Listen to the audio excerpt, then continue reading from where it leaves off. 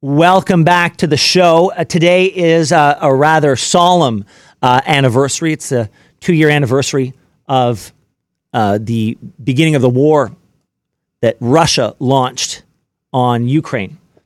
And we're joined right now by Alice Zhuravel. She's a Nigerian Ukrainian born in Kharkiv, eastern Ukrainian city where the country's African community was based before the war. Alice, thank you for being here today. How are you? How are things on the ground where you are? Thank you so much. I appreciate you inviting me. And I think I'm Ukrainian Nigerian, not Nigerian Ukrainian. Okay. All right. Thank you. Thank you for the correction. Yes, this is not like my principle, but I think it's something that's important maybe to Absolutely know. I think a lot of people listening, Alice, would be surprised to learn that there is a Nigerian community in Ukraine. Of course. When people, of course, yeah. We have many countries represented here from Africa. I know personally families from Ethiopia, Tanzania, a lot of Nigerians, of course, and why not? Why not? We are in Europe. Yes. It's very obvious situation for European countries, but for Ukraine, I can understand why people can be surprised because Ukraine not colonized African countries. So Ukraine never colonized Africans. That's why not a lot of people here from Africa can be living for decades, for example, for generations, or for just too long that people used to identify them like a part of Ukrainian identity. Yes. That's why diversity in Ukraine, this is so rare, so unusual topic for people, because people never thought about diversity in countries that never colonized. Yes. As nations. Absolutely. And in Canada, we have a very large Ukrainian population. And when I think of that Ukrainian population, I have to admit, I think of European descendants who moved to Canada. I don't necessarily think of African immigrants to Ukraine. So that is a misconception on my part that I have to fix. Now, can you tell us, Alice, where do we find you today? Are you in Kharkiv? No, right now I'm in Lviv. Okay. In the western part of Ukraine.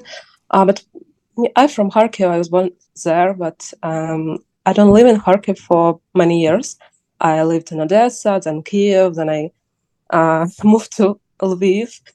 Because just dangerous situation in the eastern Ukraine. Yes. And whole parts of Ukraine is dangerous. All territory can be attacked, but especially east. And now I currently live in Lviv city, but I lived in many others.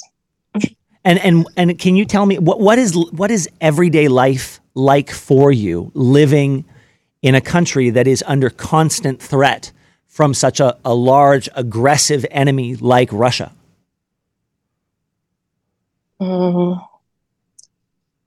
I think any words that will be said by me, people never recognize it, never understand and comprehend. Never. Maybe someone who knows what is war like, people from the eastern countries, from Somalia, from Sudan, Ethiopia, they will understand. But people from Western countries, sorry, it's not a shame. It's just our experience like human beings. You never understand if I tell you right now that I'm stressed, I always thinking about my friends from the front line and going to die every day.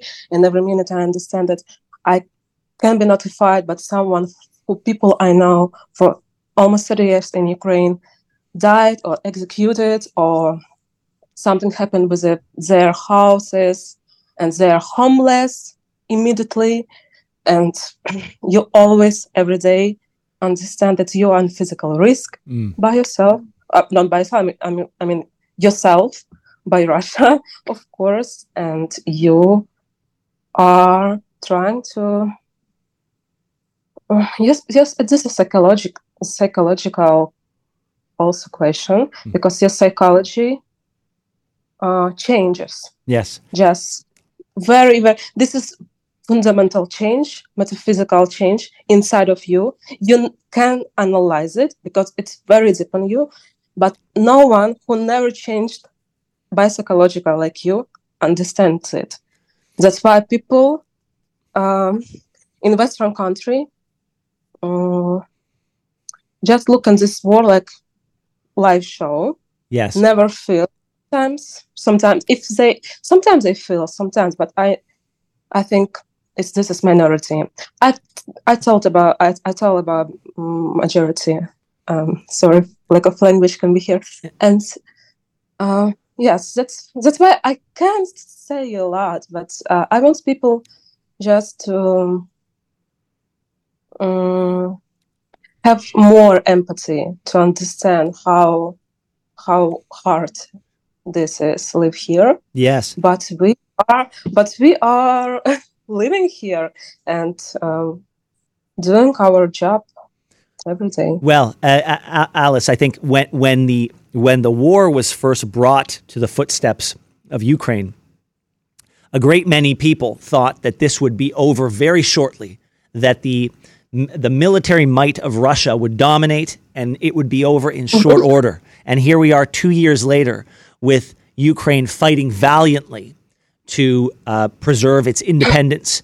And it's sort of a double-edged sword, because by fighting so valiantly for so long, a lot of people in the West have gotten used to it, that it's no longer front page news, which is unfortunate, because the fact that Ukraine has fought so well for so long should be front page news. So your question to me, why we have not a lot of or enough of front page news? Well, I'm making the observation that unfortunately, because you have been able to fight for so long, a lot of people in the West have moved on to other stories, the other stories that they have decided are not more important, but fresher in their minds. And it's unfortunate, but it's sort of a fact of how the news cycle works. This is a fact. This is a fact about how human beings changed with impact of technologies. It's not about Ukraine. It's not about our war and how long is it. Because global wars, World Second, for example, war was 4 years, and people always was focused on it, and people always was in it. And fourth year, countries was activated in the first year in the Second World War. Right now, people just have iPhones, unfortunately, but maybe fortunately, but also unfortunately, and people have TikTok, you know. Yes. That's why. That's because of people. Because my psychology, I told you before, changed like, I don't know, something incredible. This will be studied afterwards. I think after the global crisis, we will study our psychological possibilities, I think. But can you imagine how people, psychologists around the world who have iPhone and TikTok, change as well to not be focused on the crisis, on something that makes them feel bad?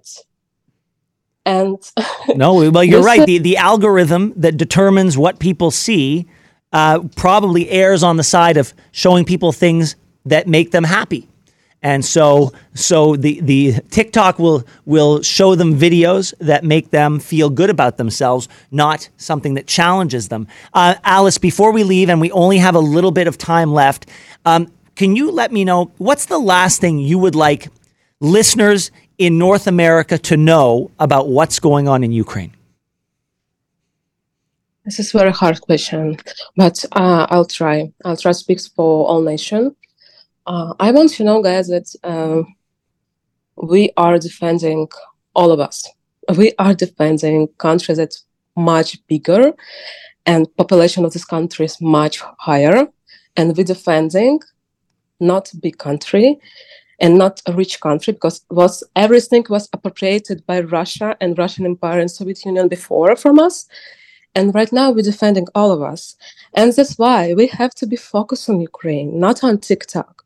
And we have to be focused on support Ukraine every day with every shares in social media, with just subscribe some channels, with something little. But we have to be focused because this is historical moment. And every other action in the 50 years, let's say 50 years, will be in the future, I think, represented in some situation. Let's say like this. Sorry, it can be like a language. I'm not native speaker, but I hope you understand me. I do. We can impact the future with little actions, but also with a big support. It will be better. Alice Zhuravel, thank you so much for being here. We appreciate it. Please stay safe. And please know that we here in Canada are holding you in our hearts. We wish you the very, very best. Thank you. Thank you so much.